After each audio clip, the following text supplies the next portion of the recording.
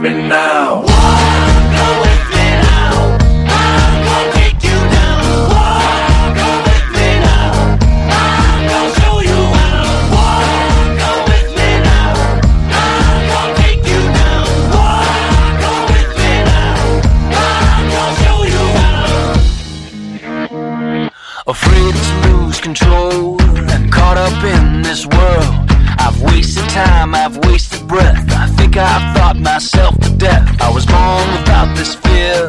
Now only this seems clear. I need to move, I need to fight. I need to lose myself tonight. Go with me now. I'm gonna take you down. Go with me now. I'm gonna show you how. I think with my heart and I move with my head. I open my mouth and it's something I've read. I stood at the door before I'm told, but a part of me knows that I'm growing too old. Confused what I thought was something I felt. Confused what I feel was something that's real. I tried to sell my soul last night. Funny, you wouldn't even take a bite. Far away, I heard him say, Come with me now. don't delay. Him say, Come with me now. far away, I heard him say, Now. don't delay. I heard him say, Come with me now. go with me now. I'm gonna take you down. Go with me now. I'm gonna show you how.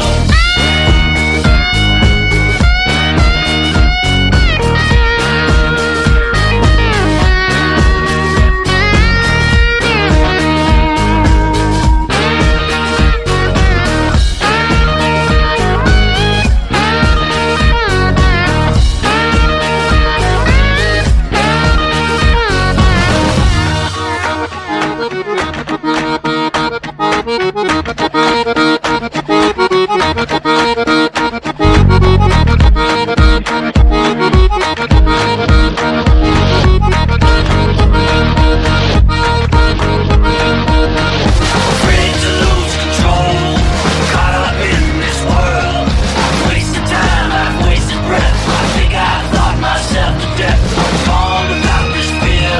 Now only this seems clear. I need to move, I need to fight. I need to lose myself tonight. Go with me now.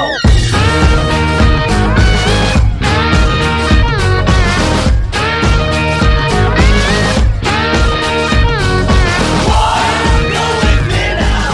I'm gonna take you down. Go with me now. Welcome to the Truth to Power Show on Radio Free Brooklyn. I'm your host, VJR Nathan.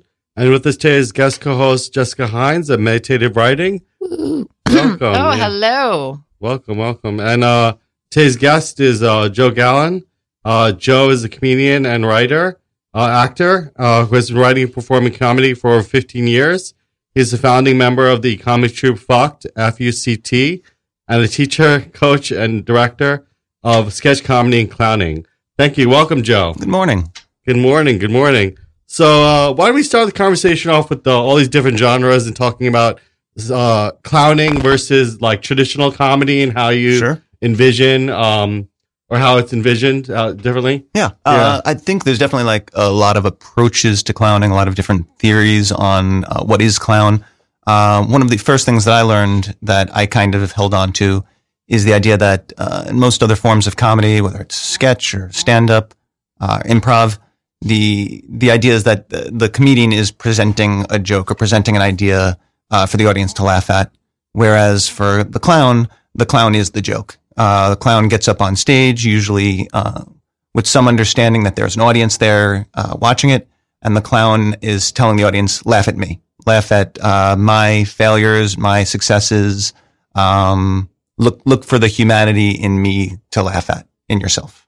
Yeah, it's a very intimate form of comedy, I think, and that makes it much more accessible for many people because they can identify. Mhm. And you were talking a little bit about how death relates to comedy. Yeah. So if you kind of tie it together with Sure.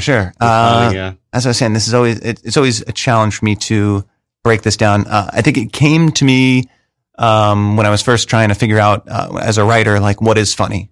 And I looked at like a bunch of the things that I was laughing at the time, and the theme that I found connected it all was this idea of like death or tragedy. So let me go back. What I started thinking about was, okay, so we are all animals. So since we have laughter, it must be some kind of evolutionary adaptation to something. So I thought, okay, what is unique about humans as animals, as opposed to other animals? And I thought of this idea. I forgot, there was a documentary I saw once, and the name will come to me 5 minutes after I walk out of the studio. But it's the idea that human beings can think temporally. We understand, like, we can think of our past, we can look to our future. And because of that being its own evolutionary survival skill, because of that, we have the unique power to understand our own mortality, and know that we will die someday. And most animals only understand their own death in moments of like fight or flight. Like there's a deer in the woods drinking water. Suddenly some predator jumps out. Now that deer experiences the death instinct, runs for its life, flooded with adrenaline and other stress-inducing hormones.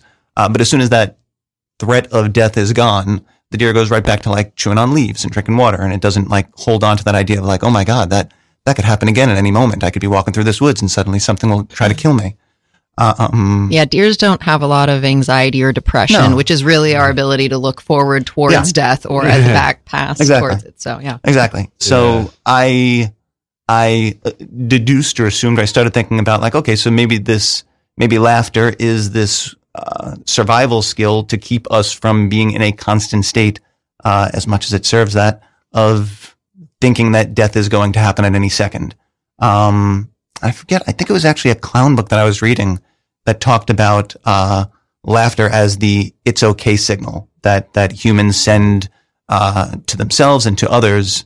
Or the reason that laughter is audible is so that that it's okay signal can be sent to others. And that laughter and comedy and that feeling is basically like our counter to like flood our bodies with endorphins and good feeling hormones to kind of counter all of the negative stuff that our body fills up with anytime it's thinking about death.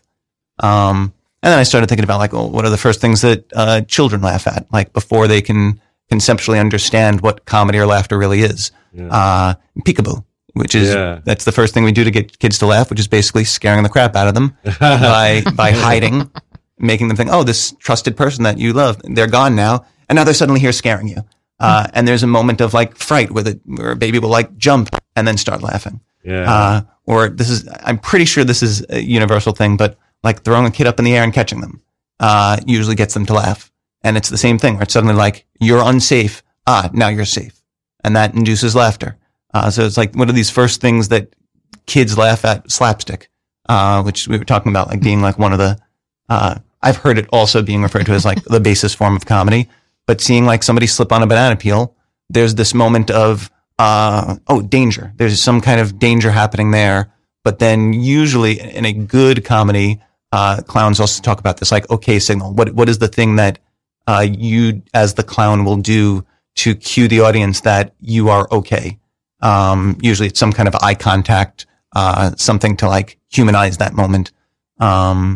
But that okay signal is then what actually induces the laughter. So you have to have that moment of fear before you can have the moment of laughter.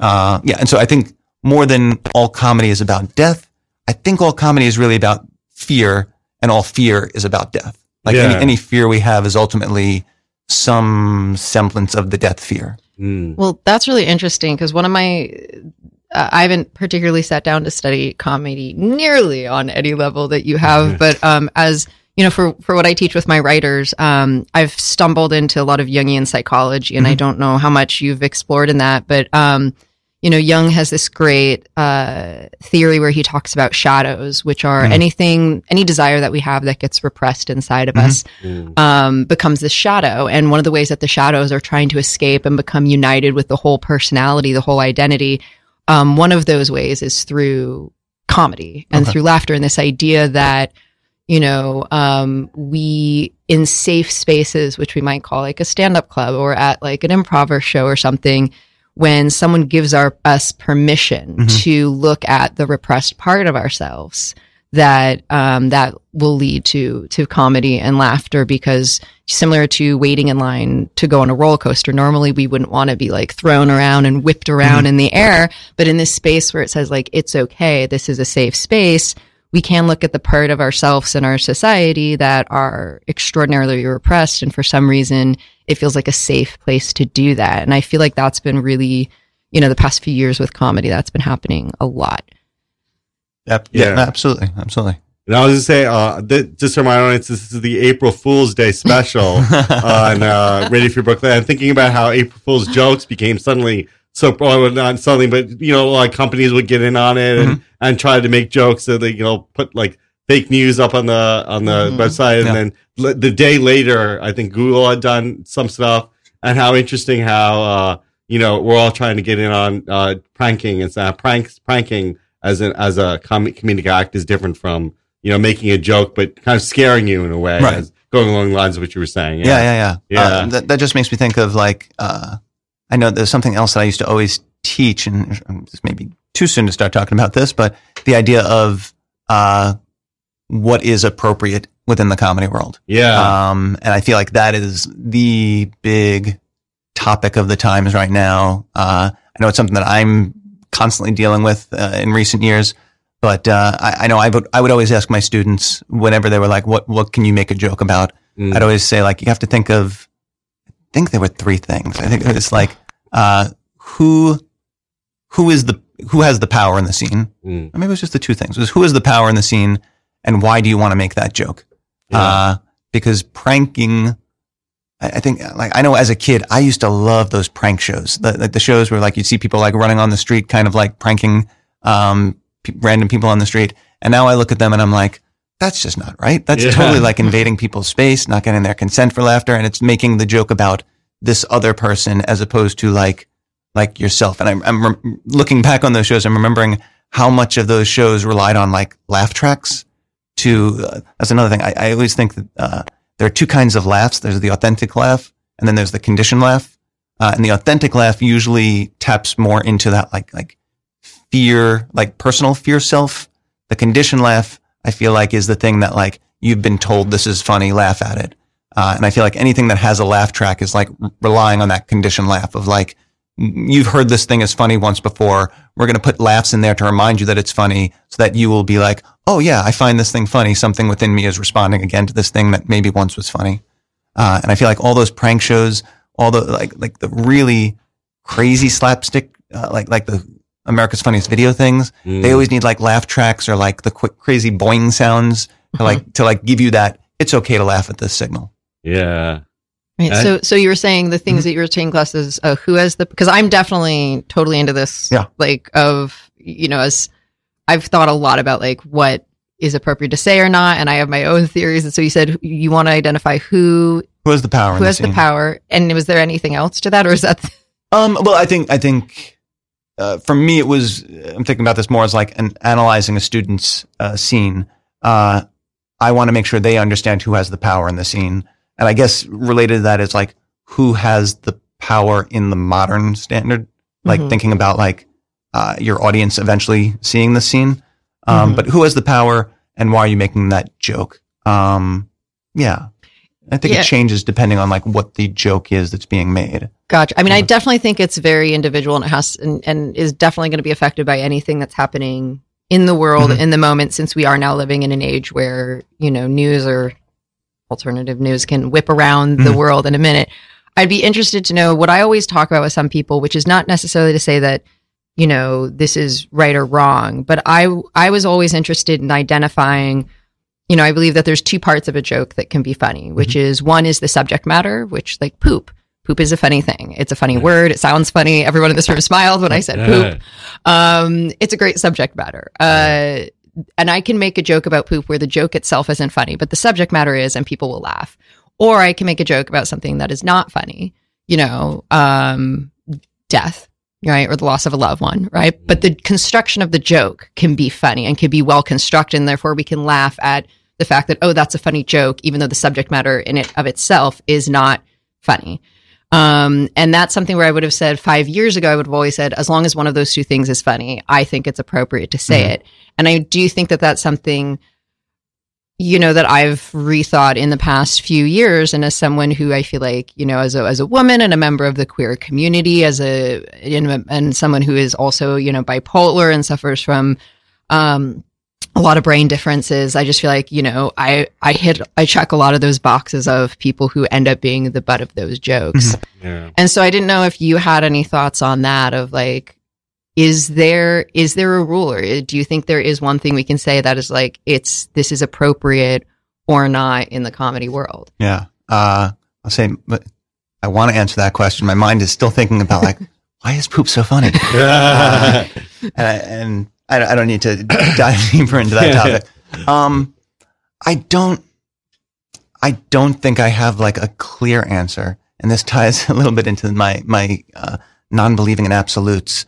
But I know there was a time when I first started out in comedy where I held very strong to the belief that anything can be funny, that we can joke about anything, and there's a part of me that still holds on to some of that, at least in theory. But I think this is why that why was always so important to me, because I feel like why are you making this joke? Why do you want to make this joke?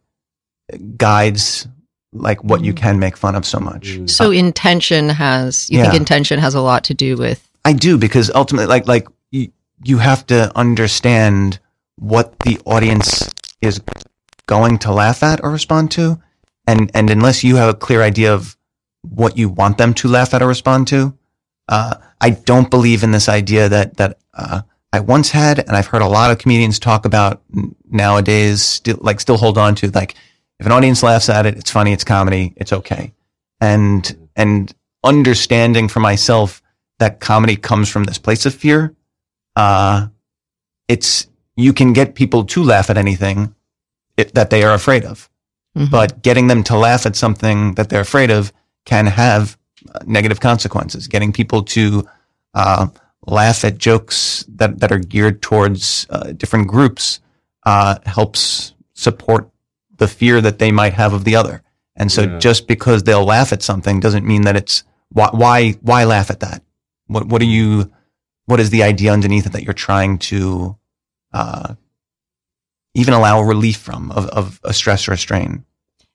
Do you feel like that there is a moral, because this is something I talk about with my writers who are creating, like a lot of my writers who are in TV right now, which is there a moral obligation, since we are in a format that communicates to more people of this country than our news and journalism does?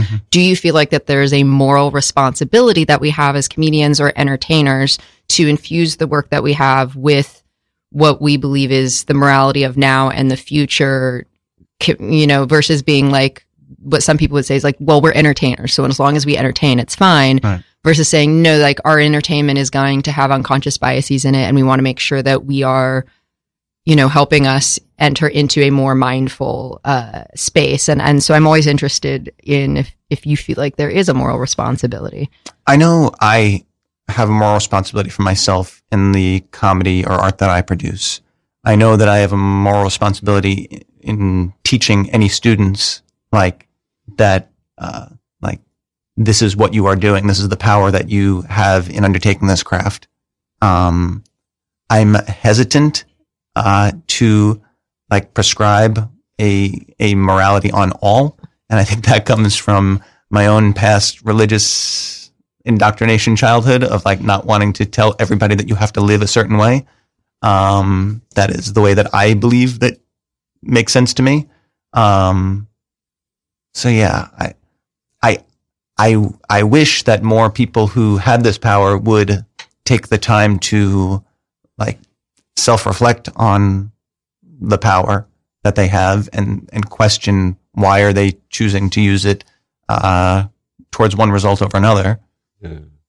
I was going to say, I think that in regards to the power dynamic in a joke, like when we have a shifting power and the end of the joke, we have the one person feeling less and less power. It should always be empowering for both parties, that they feel more comfortable, more empowered, rather than like the reputation of one person is, dramatically increased and another person is the butt of the joke. I mean, when you think about self-depreciating humor, it's like you might be making yourself kind of a joke about yourself, but you're actually kind of empowering yourself and empowering because people understand you, they communicate, they connect with you on a human level. Sure. And also in regards to like fart jokes or something, riffing off the poop being funny, like how the fear of reputation being affected, this is breaking decorum, and that fear is kind of like what makes it always funny, because it's like it's not appropriate to fart or whatever it is, this kind of thing. Yeah. I'm glad that we jumped back to this topic, because now I can say this thing that I was thinking before, which is I think that like poop jokes, fart jokes, all those great sex jokes, I think they're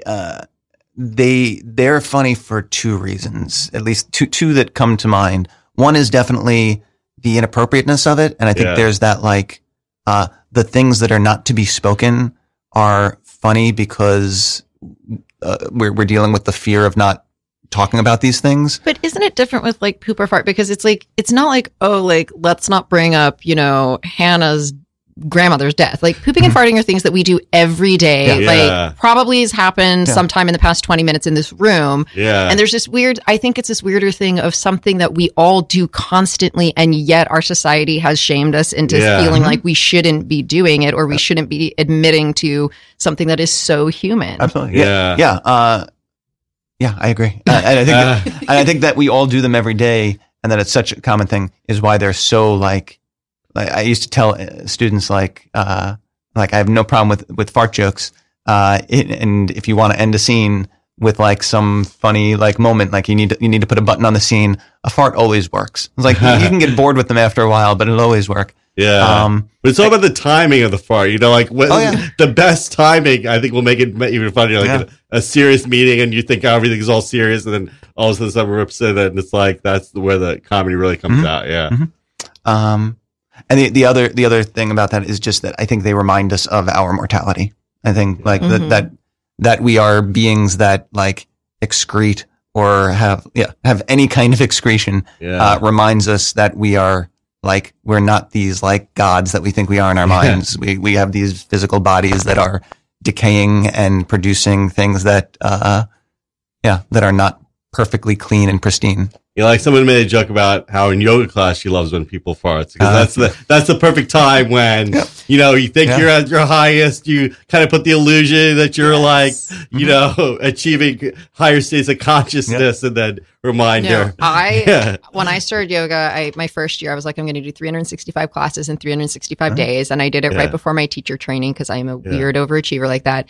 And the entire time I had this fear where I was like, and I knew it was going to happen, and I wanted it to happen. I was like, I'm terrified, but I can't wait for the day that in the quietest moment, I'm going to fart in a yoga class, because I just knew that the fear of it happening was so much worse than just being like, I did it. And then when it happened, I was so proud of myself, because I was like, you guys, and I still finished the class, and I still went back to that studio, and it was so exciting to me to practice bravery and just to know that like, it's okay. I lived.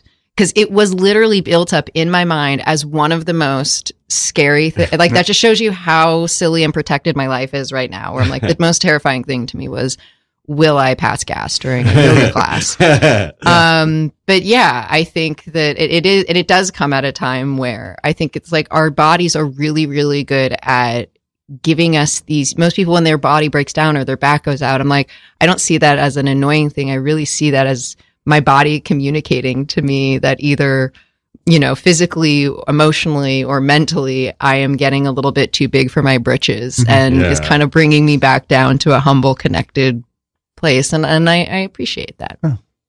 I'm trying to think now about the question of death. Like you mentioned your grandmother's death or something. And so that is a place where I think there is still potential for comedy, but the why has to be questioned. And like, what is the joke that you're making there? And while a joke is not immediately coming to mind, I feel like if there was something you wanted to say about your grandmother, your death, I mean, funeral eulogies are sometimes the greatest places for comedy. I've seen some amazing ones where somebody is speaking about this person who's just passed and talking about their lives. And there's so much humor there. And I think it's because those are moments where our fear tension is so wound up that we're like craving that release. And so finding those moments where you can laugh at this person who has passed, the why is coming from a cathartic place of celebrating this life in connection with the death that just happened. So I think, but at the same time, if your joke is like, look at this guy died, nobody likes him, then your why is about like separating from. Well, I think that goes back to intention, because I think, you know, when people, I think in a non-professional comedy stand-up situation is where you can feel intention much clearer. So if you're at like a work setting or a funeral, I think it's clear to understand someone's intention of, I'm making a joke to break the tension and remind us all that we're human when we love this person, versus, you know, I'm feeding my own ego, or I'm trying to one up the person next to me. Like in a comedy club, everyone's job is like to make the other people laugh. And so I think it can be harder to tell what the intention is. But I know that I've been at plenty of parties where I can, you know, and I've been someone who did this. I recently was in Los Angeles, and one of the defense mechanisms I use when I feel very vulnerable and I don't belong in a group is I just start making like just any joke that will come to me. It's very awkward. And that's very different than when I'm teaching in a class where I use a lot of my humor to sort of expose myself in a way where I know most of my writers have been through something like that, but I know that they're really scared to talk about it. So if I present it in the class of myself in a way where they can go, oh, me too, it helps them open up so that we can get further in the class, because the more vulnerable they are. And I just think that, you know, a funeral is definitely one of those places where you can feel the intention, the love that someone has for someone, and they can make the most atrocious jokes possible. And it will feel so loving and wonderful because you can feel that intention. Whereas I'm not always sure when I'm at an improv show or where I'm kind of like, I think their intention is to further their career. Yeah. And to me, I'm never going to find that funny. Yeah. I think you mentioned something before about like a stand-up club being like a safe space for jokes, something like that. And it made me think about how I feel like so much of stand-up comedy for a very long time in stand-up's history, there was so much suppression of speech in a political, societal way that saying the things that are not being said became such an important, like, that was an important space to hear the things that were not being said. And it almost got connected that, like, the comedians are the ones saying the things that nobody wants to say. I feel like maybe it was, this is me totally theorizing and pulling stuff out of my butt.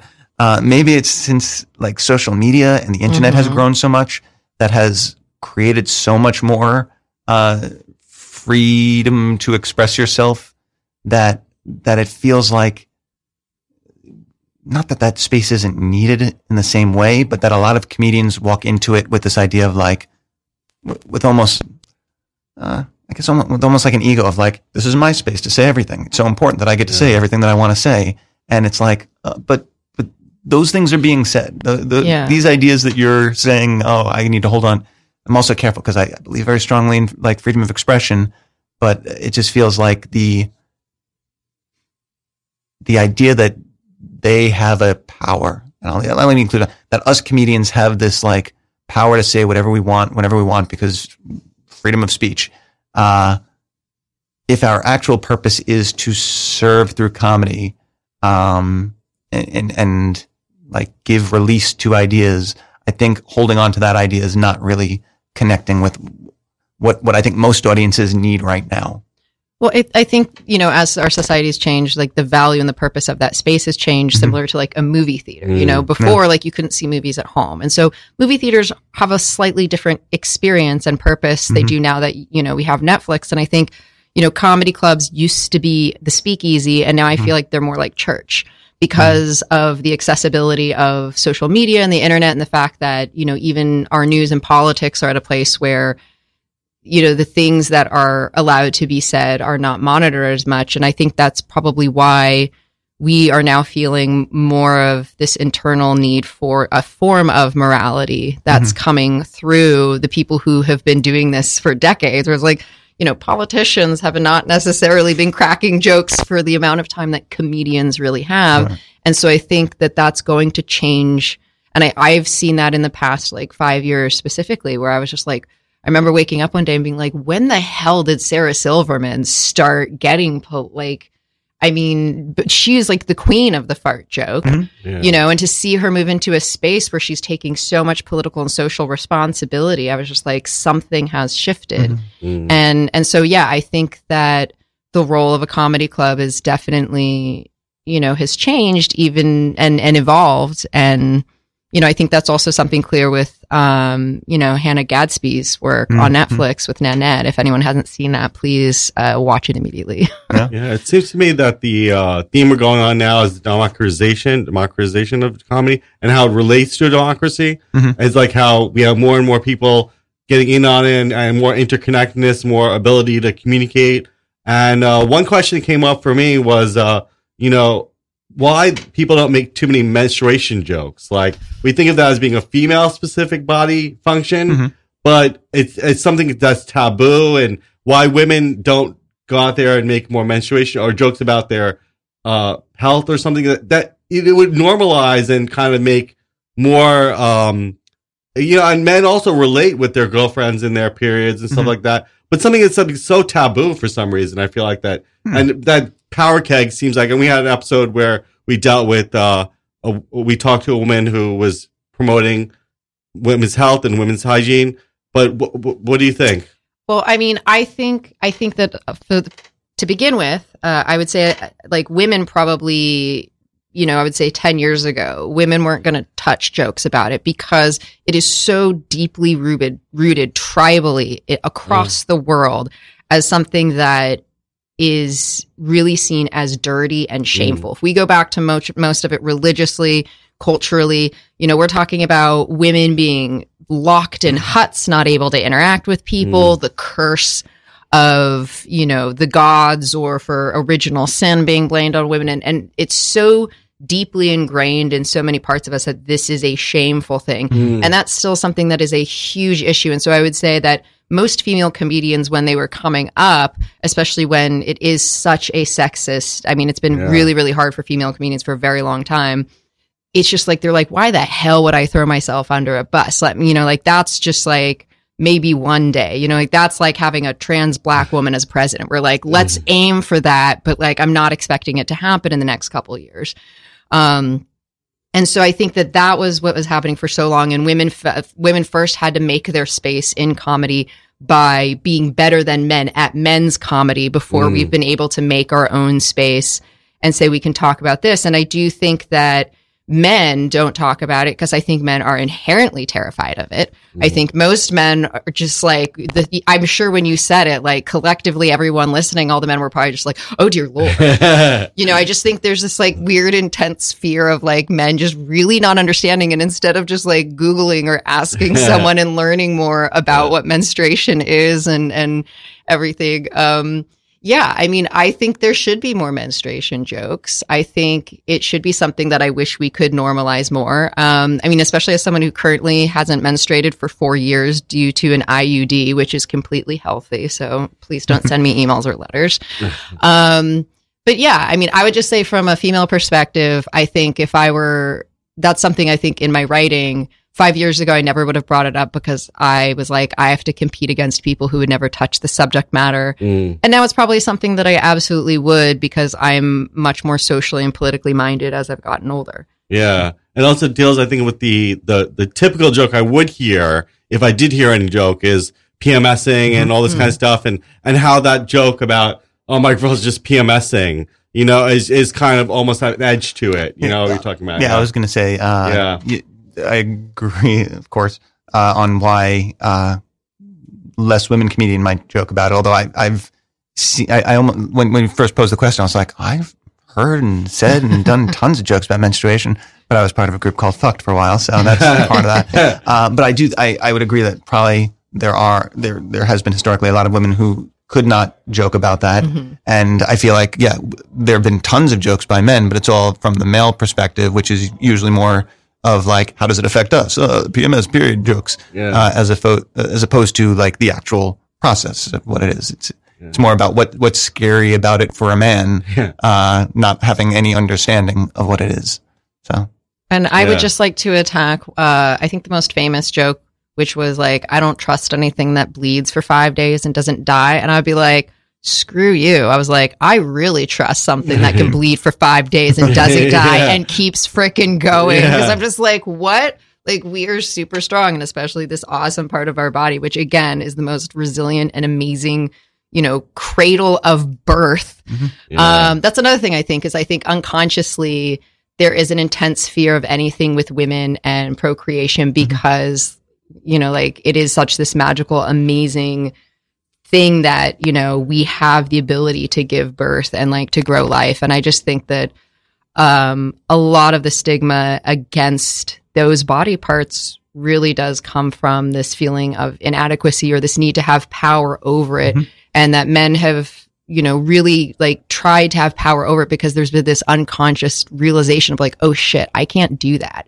So I need to position myself so that I can control that thing that I don't actually have the power to do. And I think that unconsciously I'm sure some douchebags have done that consciously, but I think it's on an unconscious level. I think that's why men are always just like, power, build it bigger, do this. And women have always just been like, oh no, let's hug, like let's reach out. Cause we're like, we know we're powerful. Our bodies are fucking amazing.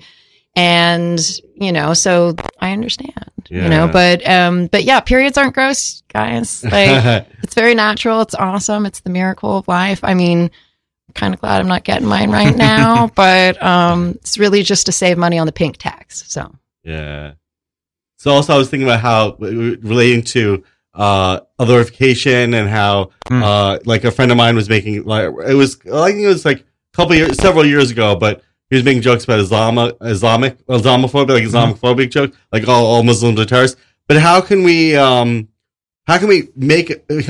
off that but still have an inclusive comedy? Like you're working on the stereotype, but then you're trying to make it more inclusive. Does it require the person to be in the in group, or what do you think of the in group out group?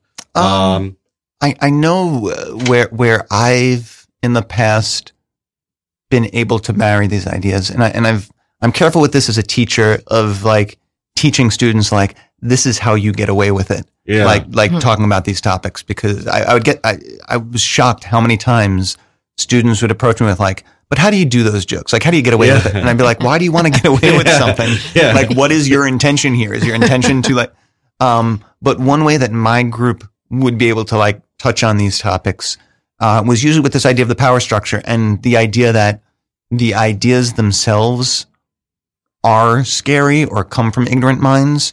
And it almost plays with this idea of the clown. I remember we had this one sketch that many people in my group use as an example of, we called it The Reverend. And it was this like Southern Baptist Reverend character who would come out on stage and preach to the audience some of the most hateful, terrible things that like we could write into joke forms.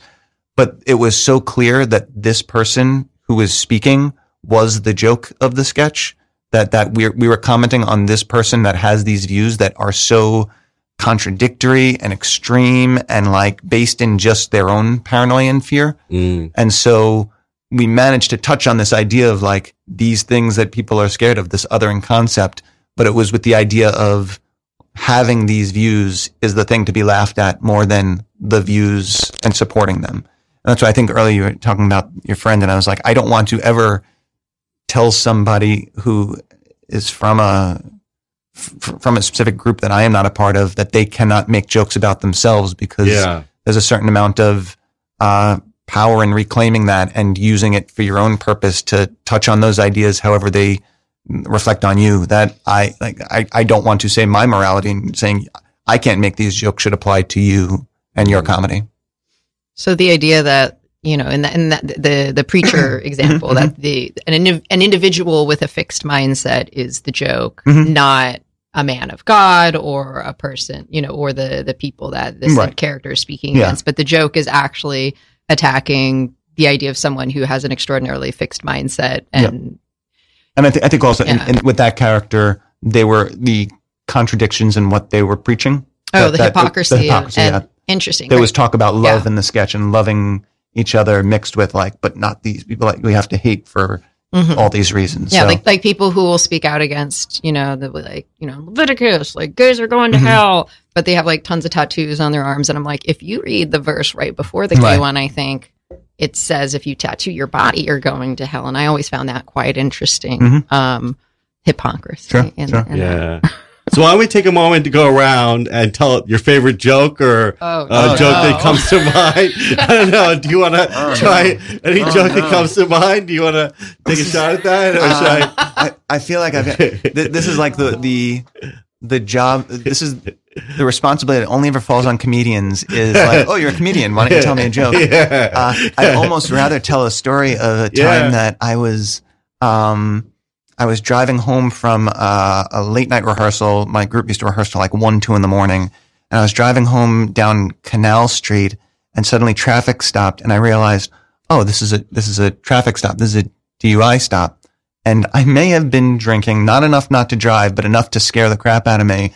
And I pulled up, and the cop had me roll down my window, and he's like, "Where are you coming from?" And I was like, "Oh, I'm coming from rehearsal." He's like, "Rehearsal for what?" Because it was 2 in the morning. I was like, "It's a comedy group. We rehearse late at night." He's like, "Oh, you're a comedian?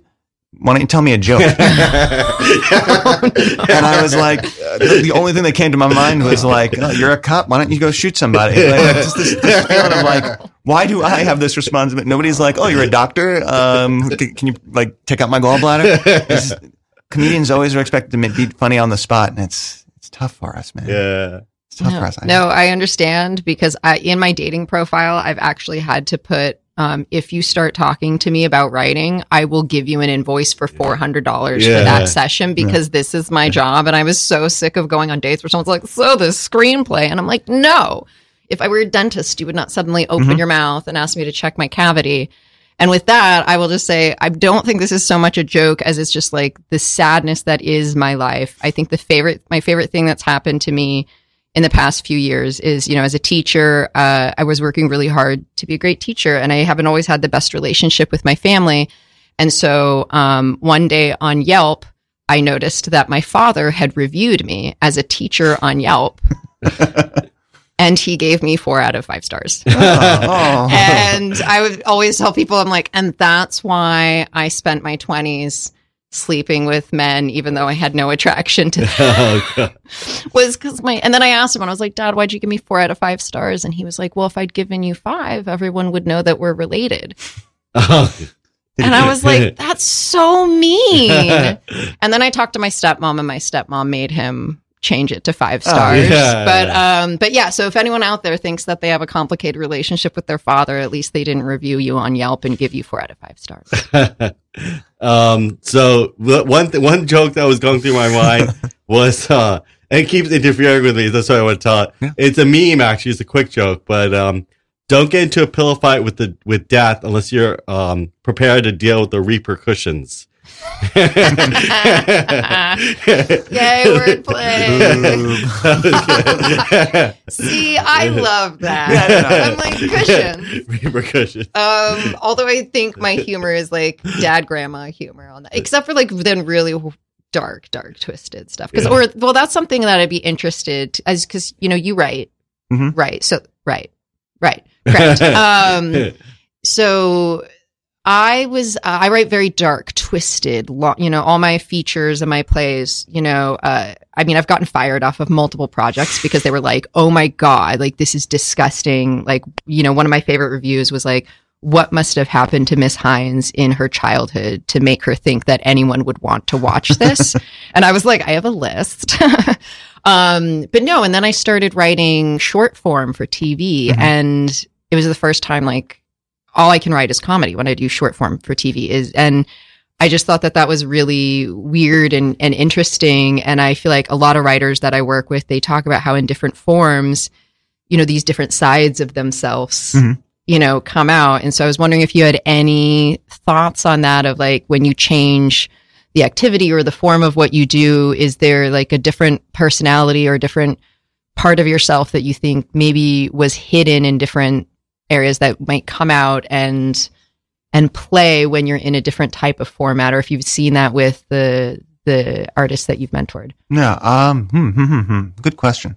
I'm thinking primarily for myself, what I've written the most of is sketch, which is all about like this kind of like short, know your full, like, by the time you're done, it's kind of like you're talking about usually one thing. It's kind of essentializing your joke down to a nugget. Other stuff that I've written is more like free writing, or I guess I've written like one or two short plays kind of things that have tried to be comic. And I know I struggle with my comic voice as much in those things, like, because when you're maintaining a joke for 3 to 5 minutes, it's different when you're maintaining like an overarching premise for an hour-long project. Right. So like the narrative, the comedy narrative versus the joke. Because like in sketch, it's like, you can build around a single joke. It's like a little C's candy versus like a lasagna. Right. Which is narrative, where I've worked with a lot of sketch writers who want to go into TV comedy. And it's one of the things they struggle with the most is how to get out of that nugget form and find narrative through where because sketches are normally, for the writers I've worked with, the sketches are normally born out of the jokes. And when you're doing a long form normative, it has to come out of the character and the story, which is kind of hard for some people to wrap their head around. But I don't know if you've experienced that. I just want to know if I'm a weirdo. No. I mean, what I was actually thinking was with a longer form, what the main thing you have to focus there, less on the jokes and more on the complexity of the character, and really understanding like the depth of that character's wants and desires. It has to last longer than whatever that 3-minute single intention is for the sake of that sketch. Yeah. I mean, even in a 3 to 5 minute sketch, you can have a character that changes and shifts intentions based on what's happening. But yeah, if you're maintaining that character over an hour-long piece, and possibly like within that piece time spans, you can't just, your character has to be a more fully developed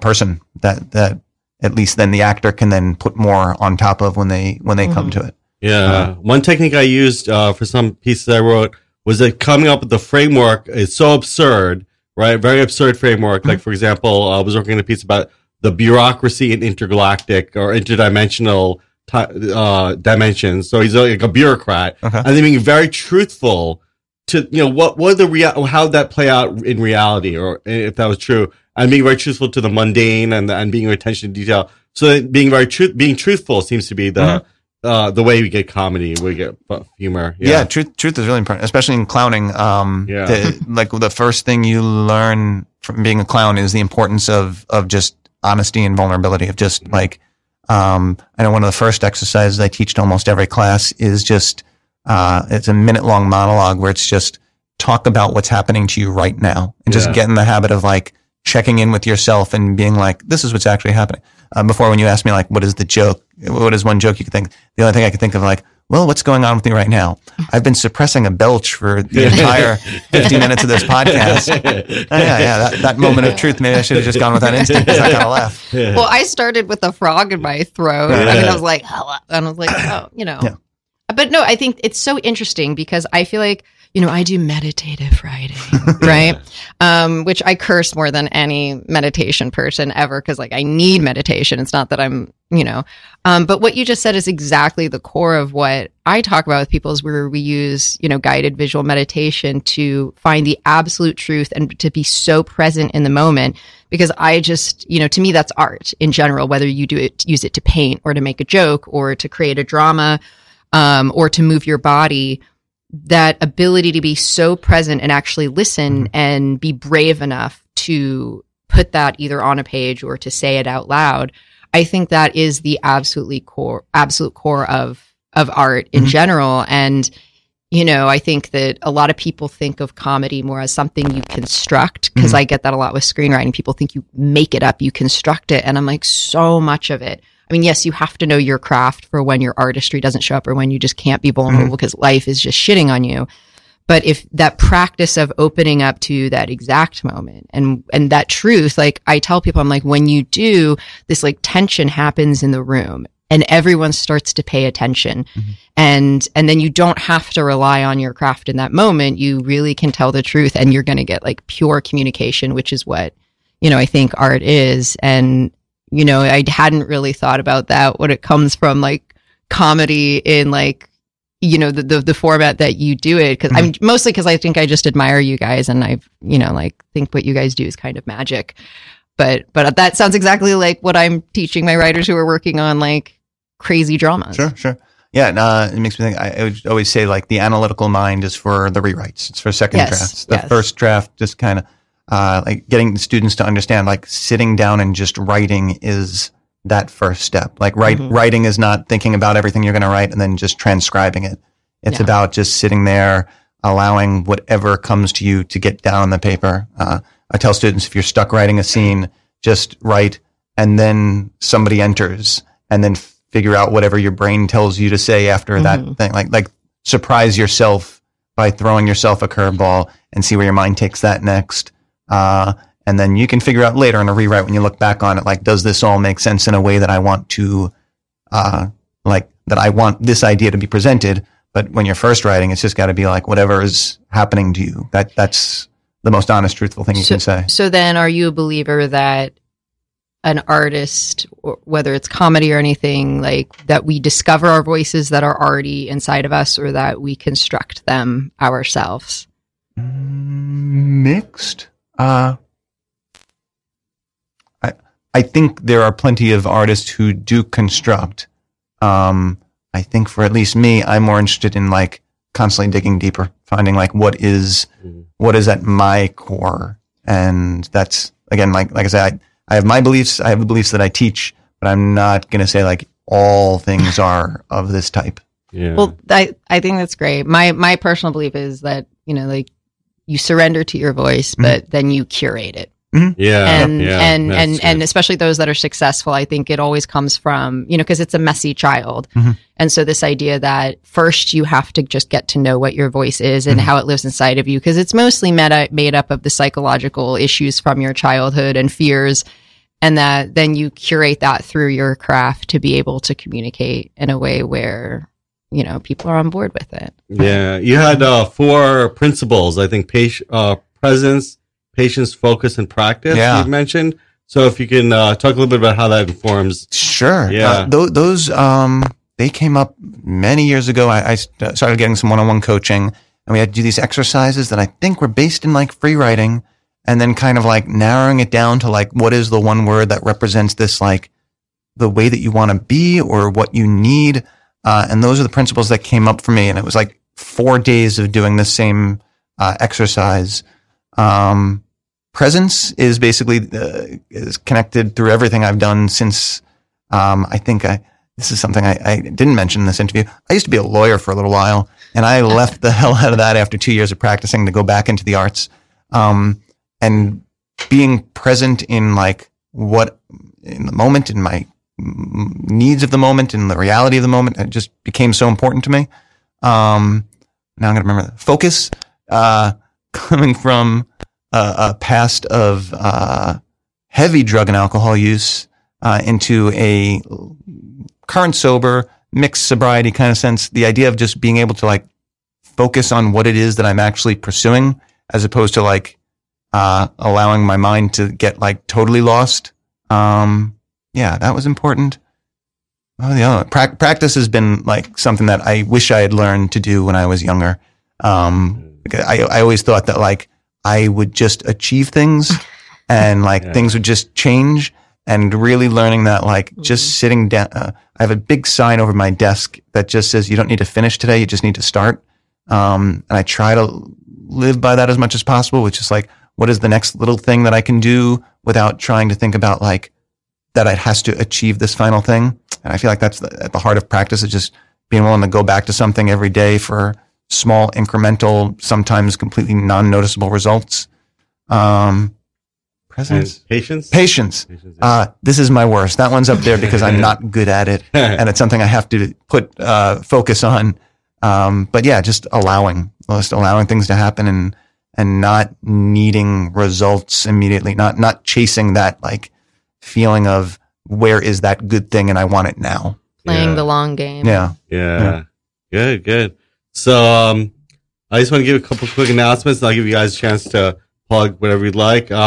Ready for Brooklyn, you listen to Ready for Brooklyn. Ready for Brooklyn is a 501c3 nonprofit organization whose mission is to provide a free and open platform to our community and promote media literacy, education, and free expression. We rely primarily on donations from listeners like you. So to help support our mission, we invite you to make a one-time donation or monthly pledge at readyforbrooklyn.org/donate. And if you'd like to sponsor the Truth to Power show, go to readyforbrooklyn.org/truth to power, and you can click on the sponsor the show link. Every cent helps us continue to stay on air. So please support independent community media by pledging whatever you can afford. All contributions are tax deductible. Again, that's readyforbrooklyn.org/donate. Ready for Brooklyn is proud to announce that we are launching an after-school program that has started already in 2019, learning media literacy through media making and using a hands-on approach guided by local professionals. If you'd be interested in participating or donating to this program, please go to readyforbrooklyn.org/afterschool. And remember, all donations are tax deductible. Also, you can find our apps at readyforbrooklyn.org/iPhone or /Android, and you can listen to us on the go. So if you're listening on the computer, don't keep yourself chained up. Listen on your phone, and you can put on the earphones and tune out and as you're riding the subway. Also, to keep in touch with our news and programming, go to readyforbrooklyn.org/newsletter. So, do you have any plugs you want to make? Or? Plugs always make me think, oh, what am I doing with my life right now? I think just my website, joegallen.com, actor, comedian, clown, open to perform at anything. Yeah, give me work. Give me work, audience. And Jessica, you want to plug your... Yeah, as always, I've got a lot of articles and free writing exercises on meditativewriting.org. And I have I have a screenwriting class and a meditative writing class starting April 20th and April 27th. And so any fans of the show, if you just put in Truth to Power as your reference, can throw in a free one-on-one session at a nice little $350 value for you guys. Yeah, good. And also people can find out more about myself and my poetry at vgrnathan.com. Or you can follow us on Twitter, Truth to Power Show, or I just changed my Instagram to Truth to Power Show. So you can find me on Instagram as well. Feel free to follow us and Ready for Brooklyn on Facebook. Thanks so much. We're listening a little bit to Gems, Beechwood Canyon. And we'll go out with that. Thank you.